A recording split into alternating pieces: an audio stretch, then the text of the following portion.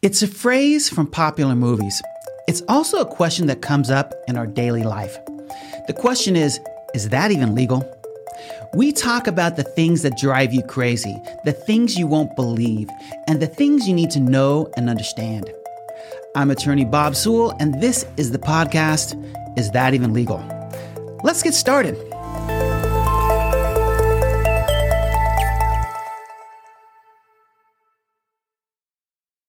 The overturning of Roe versus Wade has sent shockwaves throughout our country. Decades of law disappeared overnight. It just gone, one decision. We just got through with a massive battle over gay marriage. And now Supreme Court justices have openly expressed that they want to reconsider those decisions, the ones that led to gay marriage. Whatever you feel about these decisions, Roe versus Wade, or Dobbs versus Jackson, which overturned it, or the gay marriage decision, whatever you feel about it, when a case is overturned, it sends an odd message to America. The concept of established law, of stare decisis, feels arbitrary. It feels unsettled. It feels political. Overturning laws on which the society relies tends to have a destabilizing effect, at least in our minds, if not in the actual society itself. Are we entering an era where the Constitution is less important than the constitution of judges, the judges, how they feel inside? And are we going to enter an era where every few years, when the judges are flopped from liberal to conservative and back again, we have new decisions on the old subject? Today we have a guest, Ilan Werman. He's a professor at ASU Law. He's a scholar on originalism and the Constitution. We may not agree politically, but this isn't a political show, and I don't agree with anyone. So, but I do think that having this discussion about what it means to be overturned and what it means for our society is a conversation worth having. So welcome to the show. Thanks so much for having me, Bob. Really, really glad to be here and excited to talk about these topics. Okay, so I want to talk about a few cases to familiarize the listener about what I'm talking about being overturned. So we just talked about Roe versus Wade. It was overturned by Dobson versus Jackson. And it essentially ended the constitutional right to an abortion. Then there's Brown versus Board of Education. And it overturned the case Plessy versus Ferguson, which said that we could have segregation of the schools so long as they're separate but equal. Brown versus Board of Education said it's as long as they're separate, it's never equal. Citizens United, it overturns portions of a decision involving the Michigan Chamber of Commerce and basically had the effect of saying that corporations can participate in election activities and cannot be by law pushed out. Kennedy versus Bremerton School District. It had the effect of making the school prayer cases look less established. That is the thought that school-sponsored prayer establishes religion and violates the Establishment Clause. But what all these cases have in common, we could debate, and you would do much more eloquently debate the pros and cons of each case. But what they all have in common is a flip-flop, a move from one set of law to another. That bothers me. It bothers a lot of people. It's how do we have any faith in our Constitution if there's no consistency in the interpretation? Well, that's a great question, and we'll probably take the whole hour or however long we're going to be here to unpack. I'll say a few things to get us started. And the first thing is, a lot of these decisions that have been overturned by the recent decisions themselves overturned settled expectations about what the law is. Roe v. Wade overturned the abortion laws of something like 30 plus states, almost 2/3, if not more than 2/3 of the state. So that decision itself was arguably destabilizing, right? Plessy v. Ferguson, in a way, itself, right, overturned what the Republican expectation of the 14th Amendment was. And so these decisions and the Establishment Clause, these initial school prayer cases saying that prayer in school is an establishment of religion, also overturned settled expectations and settled understandings at that time of what the Constitution had meant until then. And so it's sort of a two-way street, and we might have to disagree about this issue, which is I think it's hard to disentangle the question of precedent from the merits of these particular cases. Tell me about that. Also, for example, I'll start with Brown v. Board and Citizens United. It's very hard, right? Plessy v. Ferguson was so obviously wrong on the merits of the 14th Amendment, right? And I have a book called The Second Founding, an introduction to the 14th Amendment, where I talk about the original meaning of the 14th Amendment. It has this privileges or immunities clause that nobody knows about because the Supreme Court messed it up in another big case in 1873 that should also be overturned, I hope, okay? The Slaughterhouse cases, which you may have heard about. Yep. But the clause says no state shall make or enforce any law which shall abridge the privileges or immunities of citizens of the United States. What are the privileges and immunities of citizens? These are sort of the rights that basically they're civil rights under state law. At a minimum, it includes these fundamental rights that all free governments must respect, like contract, property, gun rights, speech rights, and so on. And what the clause says is you cannot discriminate in the provision of that right against a class of your citizens. That would be an abridgment. And so is public education, a civil right, whether it was in 1868 or before, doesn't matter. It's a civil right in 1954, 1955. If it's afforded to white citizens in the States, then it's a civil right under state law. It's a privilege of U.S. citizenship in that state. And, the question then becomes whether separate but equal abridges that. And quite frankly, that's a merits question that is quite easy, right? Which is, there's this legendary law professor, Charles Black from Yale, who grew up in Texas. And he said, look, once judges open their eyes to what every Texas schoolboy knows, which is that these laws were enacted precisely to keep one race in subordination to another, then they obviously violate the privileges or immunities clause, or in that case, at that point, the equal protection clause. So on the merits, let me give you an easier case. Okay.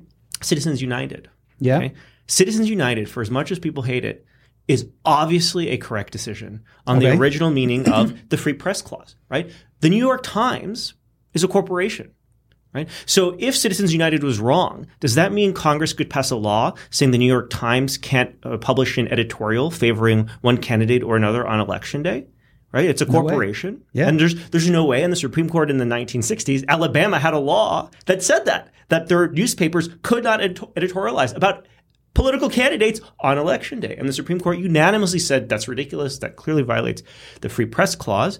And Citizens United, for all this talk about evil corporations, it was an organization that had a corporate form, right, as most organizations do to avoid personal liability for things, that published a movie that was negative about a candidate, Hillary Clinton. Are we saying that the Constitution, the Free Press Clause, allows Congress to pass laws prohibiting private individuals from pooling their research together and publishing political editorial videos about a presidential candidate before the presidential election?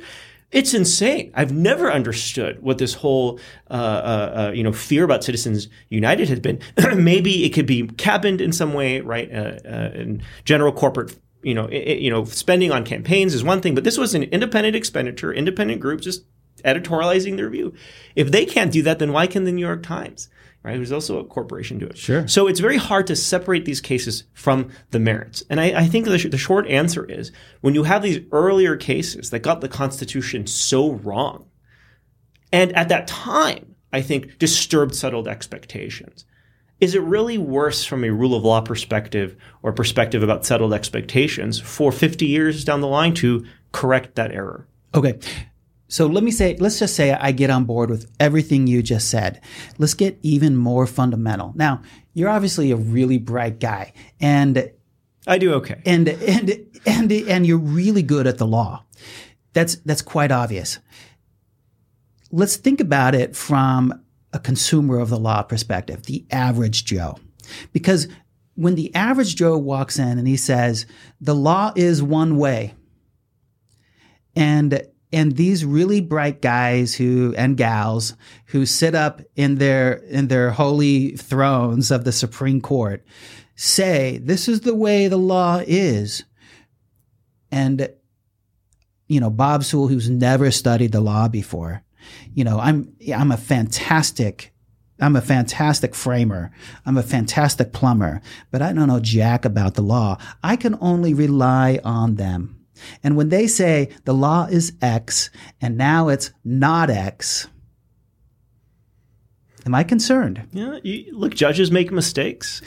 Judges make mistakes, as all humans do. They err in their judgments occasionally, and I would think that it is a better system for judges who make mistakes of the magnitude that an erroneous constitutional precedent is, should reverse that mistake. And the reason I say that is because there is a difference when it comes to stare decisis and precedent with respect to common law, with respect to statutes, and with respect to constitutional interpretation, right? People often think that stare decisis, which is Latin for it has been decided, right? The thing has been decided and should stick with that, is part of the judicial power. And that judges, and therefore it's stare decisis is in some way constitutionally compelled or at a minimum constitutionally permissible. But I don't think that's true, right? Judges have the judicial power. The judicial power is the power to apply established law not to make law, right? It's to apply established law to cases and controversies that come before the judges and to establish disputes. And this looks, and to resolve disputes. And this comes in very different forms depending on the source of law with which we are dealing. So common law doesn't come from statutes. Common law comes from tradition. It comes from practice. And judges over centuries in England and in America, some people say they made common law. I think it's more accurate to say they tried to discover sort of the customs of the people in a particular area with their contracts and torts. And so they discover these laws, they enunciate and elucidate these principles in judicial opinions where there's no other legal text guiding you. Today there is, right? Today there are contract codes and tort codes, but historically there wasn't, and not all states have complete tort codes, right, and contract codes. And so when judges for the first time reduce these legal principles, these customary principles to writing, it makes sense to say, okay, this issue has now been decided. It has been reduced to this writing, this judicial opinion, and people should expect to stick with that. Now, with statutes, look, it's a bit different because there's another source of law. There's a lawmaker, a lawgiver, and we expect judges to faithfully interpret the text of the lawgiver to get at the intent of the lawgiver, because the lawgiver presumably has the authority to act. And yes, their statutes can be vague, they can be ambiguous, they can be broad. And in that respect, when a precedent settles or sort of establishes, ascertains in specific cases the meaning of these statutes, just like the common law judging, we expect them to stick to that interpretation over time to create these settled expectations about the meaning of a statute. But suppose they go wrong. Okay. Suppose they go wrong. At least the lawgiver can clarify the law by passing a new law, or they can repeal the law, or they can always reverse not the judgment of the court in that particular case, but they could clarify the law going forward. They could reverse the reasoning, if you will, going forward. The matter is entirely different in constitutional cases.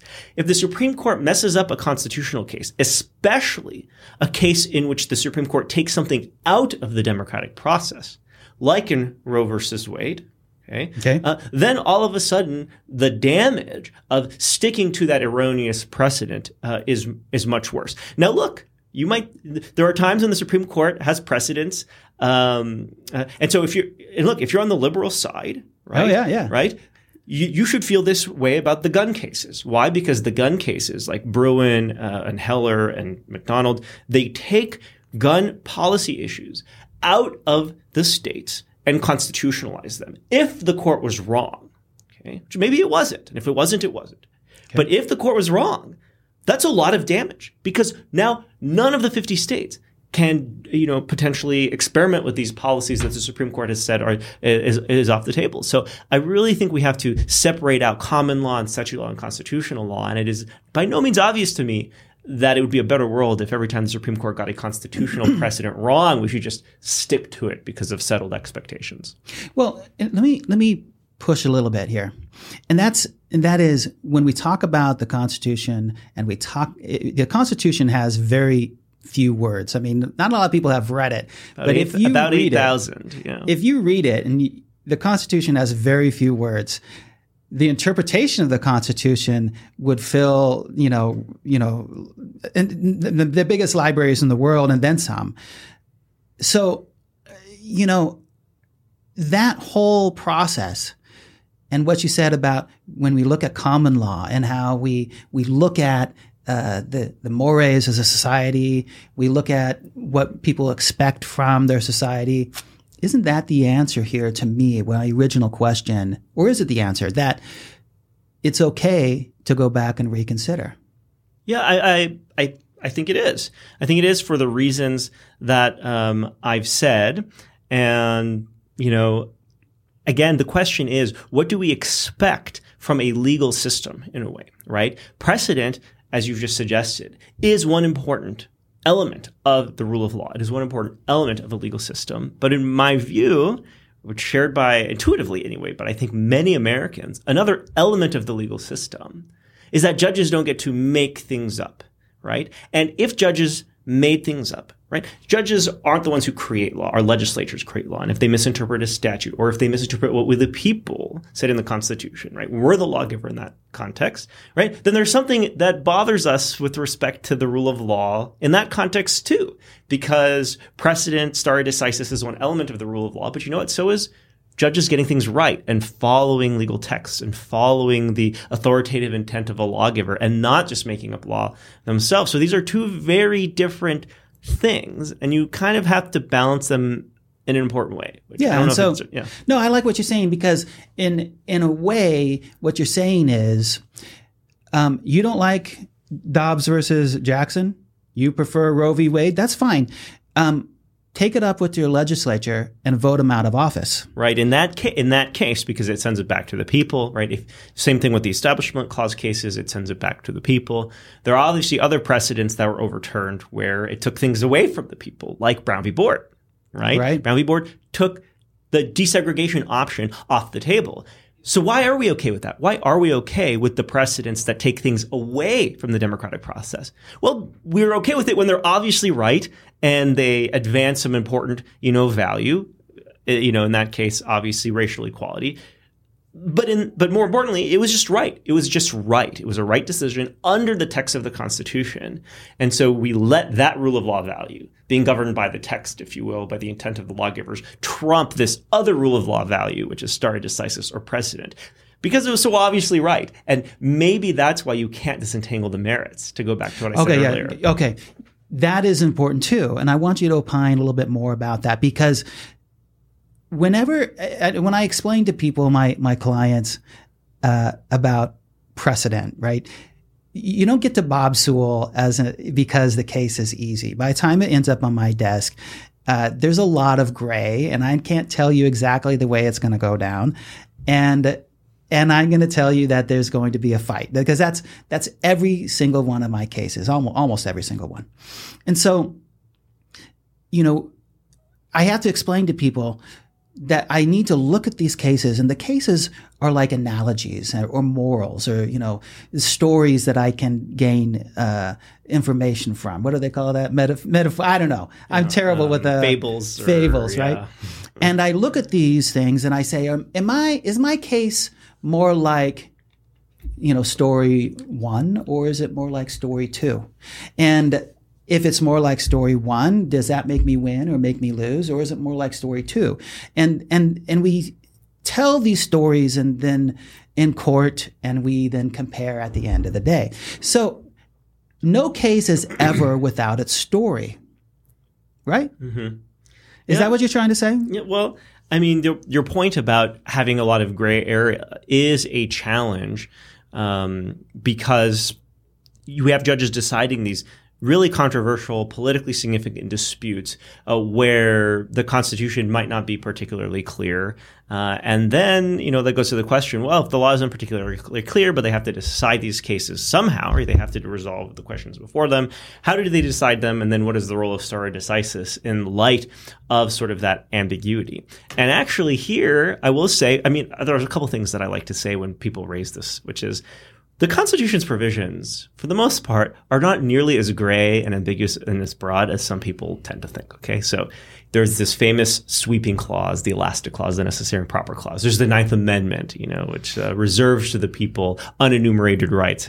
How does that work exactly? There's due process of law, the equal protection of the laws. There's the privileges and immunities. These sound like these broad and open-ended provisions, and it has been the burden of a lot of my scholarship, especially on the 14th Amendment, to basically say, actually, they have pretty discrete legal meanings that are pretty relatively easy to apply. Do they apply to new and changing circumstances? Right, of course, which is why the Fourth Amendment applies to GPS devices that police officers put on cars, right? We're not limited to horse-drawn carriages and quill and parchment and things like that. But the principle of the 14th Amendment is actually, I think, pretty clearly ascertainable. The court has gotten it wrong along the way. And so, again, the point is that a lot of these provisions are not nearly as ambiguous as people think. But to the extent that they are, then in that situation, I do think stare decisis is important in constitutional cases.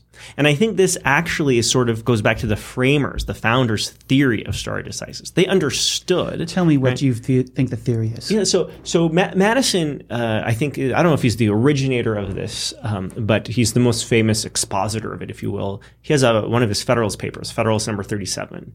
He talks about the indeterminacy of language in general. And in particular, when you're creating a new type of government, a new regime with these new concepts that can only be imperfectly illustrated with and reduced to writing with existing language, which of course developed with old concepts, right? I mean, how do you describe new concepts? You often have to have neologisms, new words for things.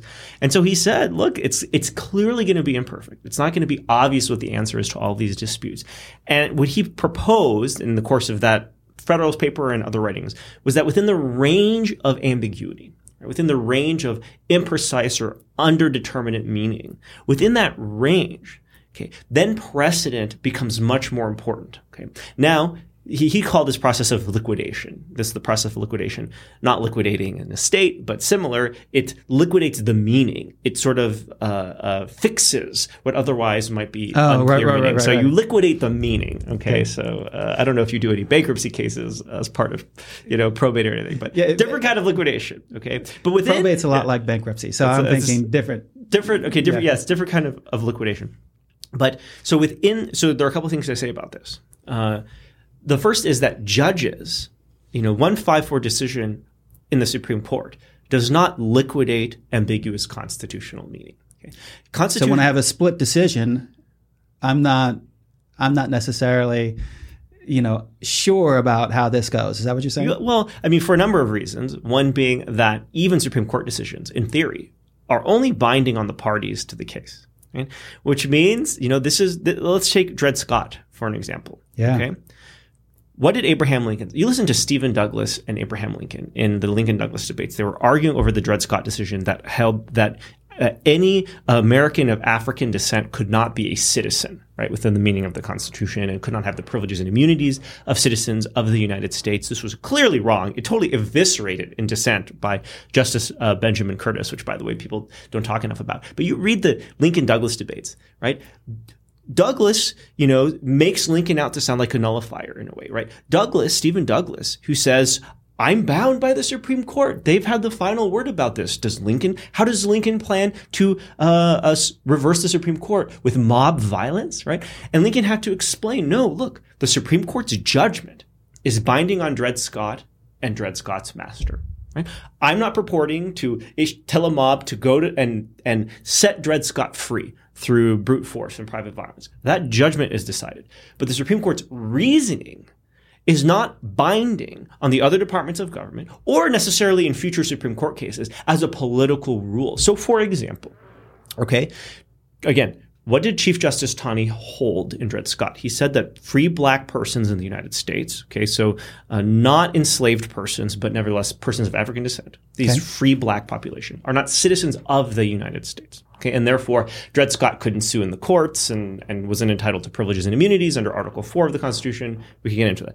When Lincoln was president, when Lincoln was president, okay, he was confronted with the issue of whether to give coasting license licenses to free black sailors and whether to issue passports to free black persons in the United States. Under the law of the United States at the time, Lincoln could only issue passports and licenses to citizens of the United States. Okay. Well, Dred Scott, the Supreme Court said, well, free black persons are not citizens of the United States. And Lincoln said, okay, that's binding on Dred Scott. Okay. It is not binding on me as president when I make decisions involving questions like passports, which will never come up to the Supreme Court, by the way. Some cases won't go up to the Supreme Court. So he issues license to free black sailors and he issues passports to free black persons because they're citizens of the United States. I'll give you one more beautiful example. Okay. This is what some scholars have called the riddle of Hiram Revels. Who is Hiram Revels? He was the first African-American senator, okay, from Mississippi during Reconstruction in 1870. Okay. What are the qualifications in the Constitution to be a United States senator? You have to have been 7 years, or is it 9? Shoot, I think it's 7, but maybe it's 9. I'm going to say 7. 7 years a citizen of the United States. Okay. Well, what's the problem? This is 1870. Dred Scott, the Supreme Court held that free black persons were not citizens of the United States. This was not overturned until 1868 when the 14th Amendment declaring all persons born here to be citizens of the United States. Right. So was Hiram Revels only a citizen of the United States for 2 years and thus ineligible to be a sitting United States senator? Well, the Senate, which decides the qualifications of its own members under Article 1 of the Constitution, debated the issue and said, we disagree with the Supreme Court. We think Dred Scott was wrong on the day it was decided, and we think Hiram Revels was always a citizen of the United States, no matter what Dred Scott said, the court in Dred Scott said, and therefore they sat him as the senator. And there we have... this is how the process is liquidated. This is how meaning is liquidated. Through numerous discussions and adjudications among multiple actors, multiple judges, multiple courts, but not just Supreme Court cases and not just court cases, debates in the Senate, debates in Congress, debates in the executive, right? Debates in the states. Think of the Virginia and Kentucky resolutions over the Alien and Sedition laws. That's how precedent, that's how ambiguous meaning becomes liquidated. That is a theory of precedent that I could get behind. You're creating a picture in my mind, okay? And the picture I have in my mind is this country. And I started with the proposition that I'm uncertain. I am unstable. I don't like having my world rocked, and I don't like the change. And what you're creating in my mind is get over it, right? Because, or at least a little bit of doubt that it's okay, because we're going to be continually bumping up against each other in the world of ideas and the world of what we think is right and wrong of this country. We're going to continue to fight it out, and we're going to fight it out within the laws and the prior precedent, and we're going to push the boundaries. That's part of being in a dynamic society. So you have me in a different headspace right now about the change, about overturning. Well, that's good. My goal is with my students to get them in a different headspace and to think about. Yeah. Let me push back. Yeah, please. Okay? That's why you're here. Let me push back a little bit. Otherwise, I'm just on a soapbox. So. We have this concept in judicial interpretation called originalism. What is it? Oh my gosh! Well, you're not really pushing back. You're actually teeing it up. Okay, let's tee it up quite nicely. So this is I think is the subject of my first book, A Debt Against the Living. By the way, to the extent I could shamelessly self-promote to all your listeners out there, do it. The greatest virtues of my two books, this A Debt Against the Living and The Second Founding, is that they're short. They're only like 140 pages. They're cheap. Okay. They're like $20 on Amazon, and they have really amazing covers. Okay. Now, I also happen to think they both have the fourth virtue of being correct, but that is a matter of more a contentious matter, a matter of disputation. Okay. So this goes to the subject of my first book. So what is originalism? And originalism is just this idea that we should interpret the Constitution's texts with its original meaning, right? With the meaning that its words would have had to the framers who wrote it and the authors that ratified it. But really, when you think about it, okay, I think originalism stands for a more basic proposition, which is that there's a distinction between what the law is and what the law ought to be, and whether the law is enforceable if it's not necessarily what you want it to be. And so Just very briefly, like, let me give you an example, right? Okay. If you found a fried chicken recipe, okay, this is from a famous Law Review article that Gary Lawson, who's in Boston. If you found a fried chicken recipe in your great-great-great-great-great-great-grandmother's attic and you carbon date it to 1788, right, or 1789, okay, and it was written in Philadelphia, okay, how would you interpret this recipe for fried chicken, right? How would you interpret it? Well, think you would use its public meaning, okay, not this secret or esoteric or poetic meaning, right? It's a recipe. It's an instruction, right? And so just to be clear, this recipe, it's not a Socratic dialogue, okay? It's not a poem. It's not a novel, right? I totally buy this idea that some texts, can be interpreted in multiple ways and the authors intend them to be interpreted in multiple ways. Think of Socratic, esoteric Socratic dialogues, the Persecution and the Art of Writing, speaking to two audiences so you don't get in trouble with the conventional wisdom. But sorry, I'm going a little too in the weeds here, okay? How would you interpret a fried chicken recipe, right? And it's like you'd use its public meaning because it's otherwise it'd be terrible instruction. And I think you'd use its original meaning. Right, the meaning the author, the creator of the recipe intended to convey at the time it was written, right? So none of this is to say that there isn't going to be interpretive challenges. Okay, I want to be clear about that, right? So like ambiguity, breadth, and so on. So what if it said add pepper to taste? Well, what do we do with that? Add pepper to taste. I mean, whose taste is it? Does it vary from judge to judge, generation to generation? So it will certainly be the case. I think that faithful interpreters of the recipe will arrive at a sort of a range of plausible results in the world. Right? So, a range of fried chickens, right? So but the last point I'll say is, say it's add pepper to taste. Suppose modern day fried chicken eaters don't like pepper on their chicken. Suppose they like rosemary instead. Could a modern day chef just add rosemary to the recipe instead?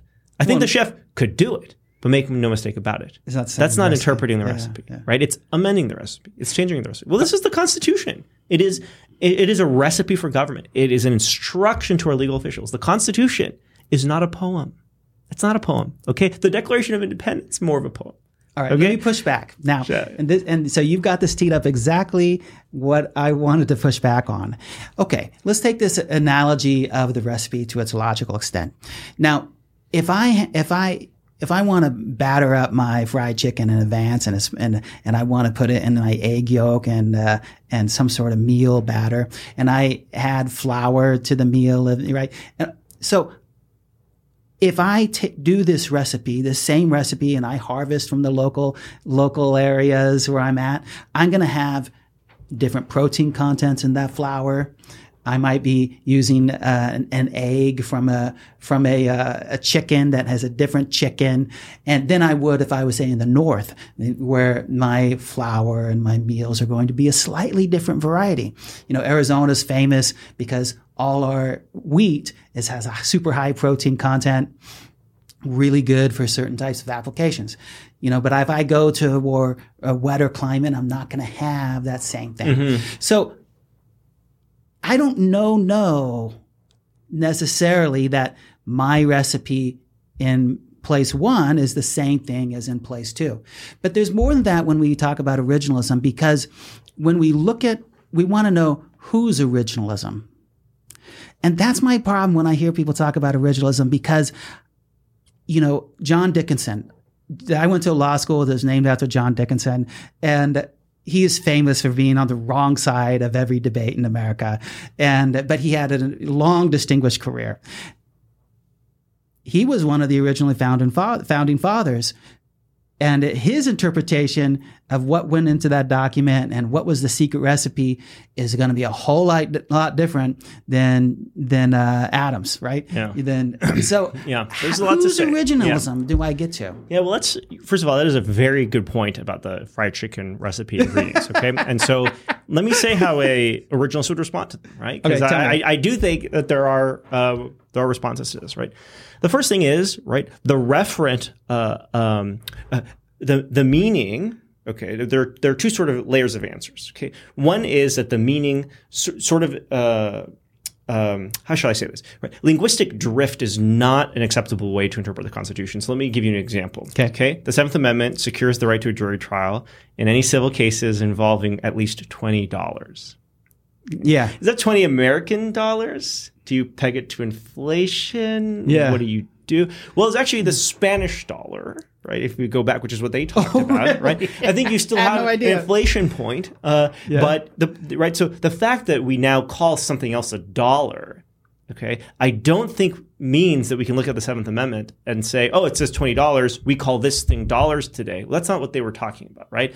That's not the meaning. Okay, so Article 4 guarantees the states of the Union, against invasion, insurrection, domestic violence. What do they mean by domestic violence? Insurrection. Yeah. Right? They did not mean spousal abuse, right? Congress is not empowered to regulate spousal abuse in the states unless we're talking about maybe 14th Amendment and so on. So linguistic drift doesn't change, right? So if for some reason, flour was actually a set of X, Y, and Z ingredients in 1788. But today, flour is A, B, and C ingredients, and it's a totally different thing. Then I think it's a different recipe. I don't think we're faithfully following the recipe. I think this thing called flour, composed of ingredients A, B, and C, is not the same thing that flour is referring to in the recipe, and it's a different meaning. The recipe means something else. It doesn't reach that A, B, and C. Okay, that's the first thing I'll say. Okay. But the second thing I'll say is, right, it depends on how broadly the Constitution is written or this recipe is written, right? Mm-hmm. This is where the necessary and proper clause comes in. And there's an analogy here because they knew that they had to specify the great important powers. Congress had to be given the power of taxation, right? If Congress didn't have explicitly spelled out the power to tax, would Congress just have the power to tax? No, of course not.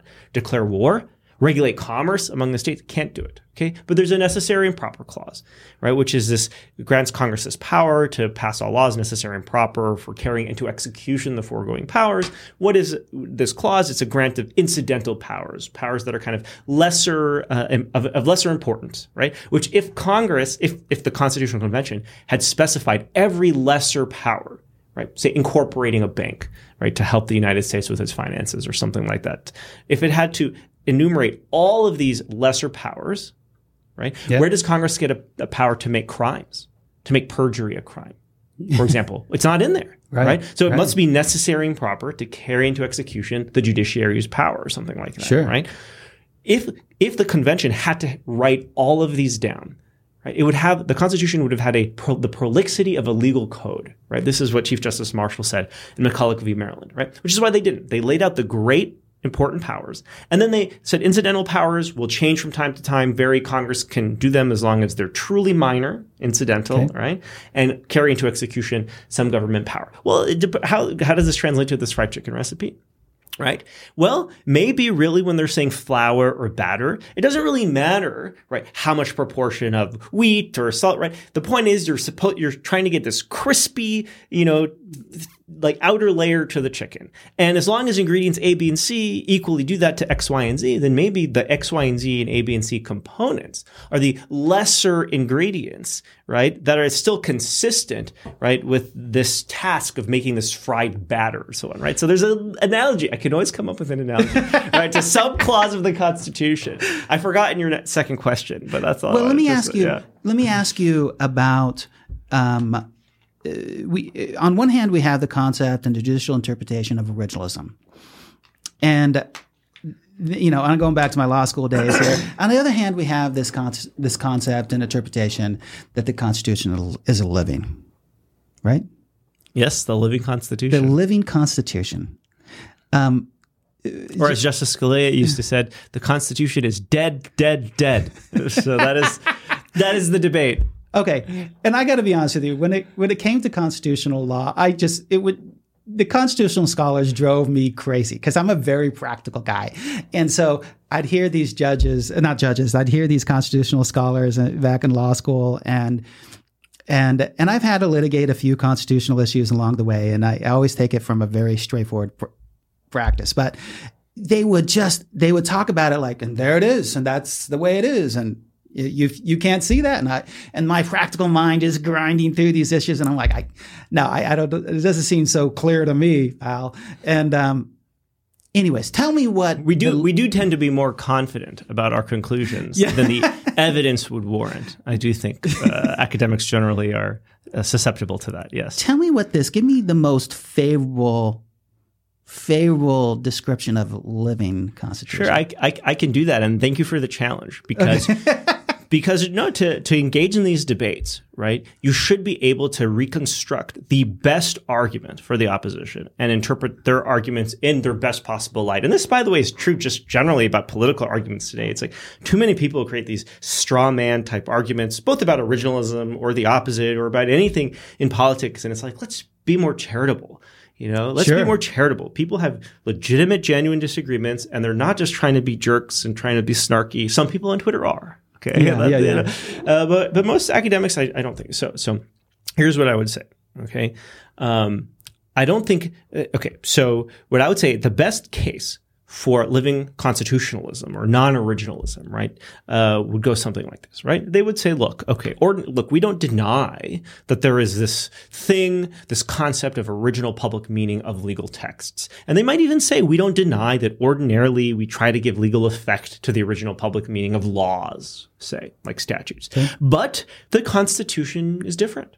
Why is the Constitution different? Okay. Because our Constitution happens to be very old. Okay. They'll say, this is the premise, right, of the living constitutionalist argument. It's old and its principles are outdated. They're not ideal. They need to be changed, right, to make them work for a modern day society. And it turns out that the amendment process is particularly challenging, right, in the American context. Heck yeah. Would this be the same? Would we have this debate over living constitutionalism and originalism if the Constitution could be amended by 26 states? I don't think so. Yeah. By the way, I don't know that we'd be having this debate. So if all of these premises of the non-originalist or the living constitutionalists are true, okay, then non-originalism isn't crazy. It is not a crazy second best method of updating the meaning and content of the Constitution over time. Okay? And it's problematic. Yeah. It's problematic. I mean, because, right? I mean, there is a problem with that philosophy in that you're pushing the document outside the bounds of its original words, which then creates this overturned perspective, right? Yeah, well, it certainly creates the perspective that judges are overturning the written text of We the People and unsettling expectations, which maybe later will get reversed or overturned by another Supreme Court case. But right, that's the tension, right? Every time judges get an initial case wrong, that is then liable to future overturning. In that initial decision, they have arguably overturned what We the People said in the Constitution. Now, but look, if everybody agrees that what We the People said in the Constitution is terrible and the amendment process is just too hard, then maybe we just accept a constitutional system in which judges do get to make constitutional law, if you will. It's still constrained. They're not totally pulling out of thin air. Theories of precedent become more important, right? Since that's the theme of our talk. Theories of precedent become more important, right, when you're dealing with the living constitutionalism. So some people call it the common law constitution or common law constitutionalism. Because if at the point that you agree that you sort of rejected the founders' constitution and judges have to do some of this work of updating, well, if we're going to let judges update, you better be very careful about the process at which you update. It better be very piecemeal. It better be very careful. It better be very justified, kind of like the common law that we talked about, where judges are reducing these principles to the first time that previously weren't in writing. Well, common law constitutionalist judges are reducing new principles, sort of tethered to the text of the Constitution, but ultimately they can diverge from it. And so it becomes like common law judging where precedent becomes much more important. But let me say one thing about this, okay? Because before I'm accused of being too pro-living constitutionalist, okay? Which is, I don't think living constitutionalism is actually a theory of interpretation. And here's what I mean by that. I think it's a theory of constitutional change. Okay, it's a theory about where the content of our law comes from. Here's what I mean. Even in the common law constitutionalist system, okay, something is going to get its original public meaning, right? Right. The judicial opinions, okay? So when the courts in the common law constitution, right, issue a judicial opinion, how do we, the people, figure out what it tells us to do and what we're allowed to do, what we're not allowed to do? We read it. And we say, okay, we're reading it in English. We're reading it in its ordinary public meaning. We're presuming the judges aren't using secret meaning, right? Yep. So the judicial opinions are interpreted with their original public meaning. And when a police officer tells you, stop, you can't do that. It's like, how do you interpret the police officer's words with their original meaning? You don't say, well, officer, if we interpret your words in a living, breathing way. No, you don't do that. Something in the common law constitutional system is still going to get its original public meaning. It's the debate ultimately between originalism and living constitutionalism is where does the content of our constitutional law come from? What are we going to give original public meaning to? The text under the glass of the National Archives? Right? Or the texts of the PDF files that the judges put up every Thursday and Monday, on the Supreme Court website. That's the debate. Who gets to make the substance of our constitutional law? There are democracies that do not have written constitutions, right? Yes, there are. And they have this judicial created constitution. Sort of, right? I mean, the British Constitution, right? They have a constitution. It's an unwritten constitution. I mean, what do I mean by unwritten? Okay. Certain important fundamental principles are written somewhere, right? Magna Carta, I think, still has 3 operative provisions, even right. 800 some years later. They have other important constitutional documents. They have a Bill of Rights of 1689, which doesn't protect the people. It protects legislators. It protects Parliament. Okay, they have the Act of Settlement, of 1701. And they have other sort of these important texts written. But what makes the British Constitution unwritten, is that there isn't a higher law constitution that binds the Parliament. If tomorrow Parliament wanted to repeal Magna Carta or wanted to repeal the Act of Settlement, which gives lifetime tenure to judges, they could do it.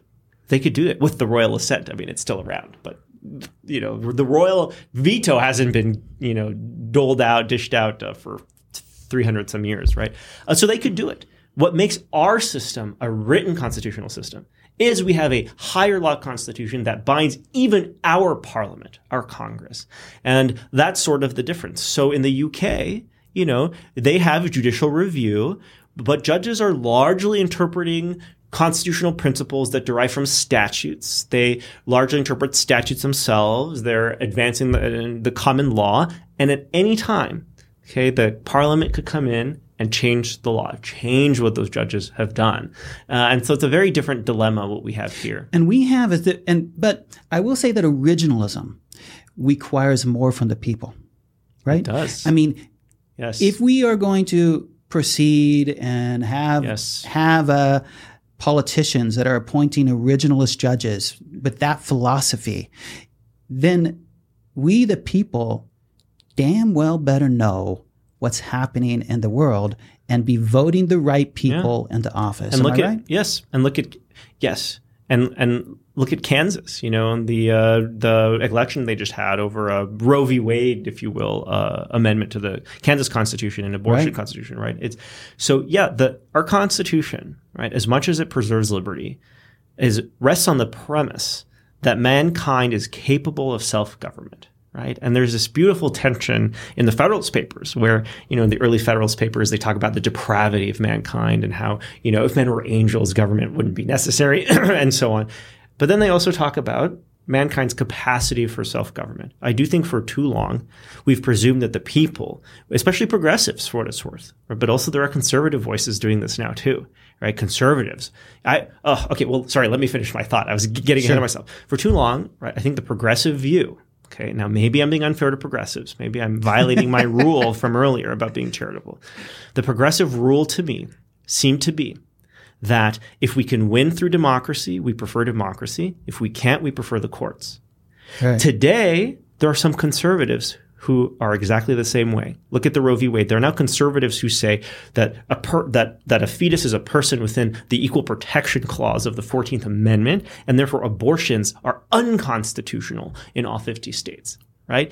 I think what they're saying, same-sex marriage, I have this common good constitutionalism. You might hear this about like Adrian Vermeule at Harvard, Hadley Arkes, and some others, Josh Hammer at Newsweek. They seem to think if Obergefell came around, like they actually wrote this, in an article in The American Mind, which is a publication of the Claremont Institute. They wrote this manifesto where conservative institute. It's a conservative institute. And they said, Justice Scalia shouldn't have lamented in Obergefell, the same-sex marriage case. He shouldn't have lamented the loss to the democratic process. He should have made a substantive defense of marriage as between a man and a woman. And I'm like, why? Why is that the judicial role, right? My whole sort of political ethos and constitutional ethos, right, has always been that most of these questions are not these politically, morally, economically, socially, culturally salient questions are not actually answered by the Constitution. The Constitution does guarantee the most essential rights to free government, speech, press, self-preservation, if you will, in the Second Amendment that's open to debate, right? Due process rights. Lots of due process, 4th, 5th, 6th, 7th. Like all of these are a lot of due process guarantees. And of course, there's this equality guarantee in the 14th Amendment. But other than that, the Constitution leaves most of these fundamental questions to the democratic process, where it expects that we, the people, will debate them and deliberate them. So I like to say, quipping from Justice Scalia, that our Constitution may be dead, right? But the democracy that it creates is very much a living democracy that, as you say, relies on and assumes the capacity of mankind, to govern itself, or people to govern themselves. All right, I want to end where I began. Do I need to be, as a citizen of the United States, concerned that because something was overturned, that we're on the wrong track? No, but I do think you need to be active as a citizen in the political and democratic process. Most of these cases that are overturning prior precedent, especially Warren Court era precedents, this era of judicial activism, are for the most part going to be returning issues to the people. And that means you have to fight these issues either in Congress or, in my case, I prefer in the state legislatures because I like diversity. I'm somewhat libertarian and I kind of like a free market, and I like a free market of policy ideas too. So these should be fought out in the democratic process. It is true that some of these Supreme Court cases are going to be taking things out of the democratic process, like in the gun rights case, right, or in some union cases and so on. And I don't deny that. And so as a citizen, I think it's important to be active also potentially in the process of constitutional amendment. It sounds hard. I will say that I'm working on a project with the National Constitution Center where they're getting conservative, libertarian, and progressive professors together to propose amendments to the Constitution. And we've come to some pretty solid agreement on changing impeachment standards, on changing part of the legislative process, making the confirmation and appointment process for judges and term limits for judges. So change is possible. Maybe it's because I'm relatively young and naive and optimistic, right? More optimistic than I should be. But I think we, the people, through our democratic legislatures in the states, through Congress, and even potentially through the amendment process, have the ability to achieve the kind of society that we want without the Supreme Court telling us what our society should be. Before you go, though, I want you to tell me more about your book, where I could buy it, how I can get it. Yeah, I really appreciate it. So my recent book on the 14th Amendment, which I mentioned earlier, it's called The Second Founding, an Introduction to the 14th Amendment. And you can get it on Amazon. It's just like about $20, I think. Maybe it's also a bit on sale right now. And then my first book, which you can also get on Amazon, is called A Debt Against the Living, an Introduction to Originalism. And we didn't have a chance to talk about it, but that phrase, a debt against the living, comes from this letter from James Madison to Thomas Jefferson, where Jefferson famously said the earth belongs to the living. And Madison's response was, well, the improvements like the Constitution made by the dead form a debt against the living. And that's where that title comes from. And it is also only 135 pages, also only $20, and has a really fantastic cover. So I hope you check out my page on Amazon. Thank you for coming in. Thank you. Thanks for listening to Is That Even Legal?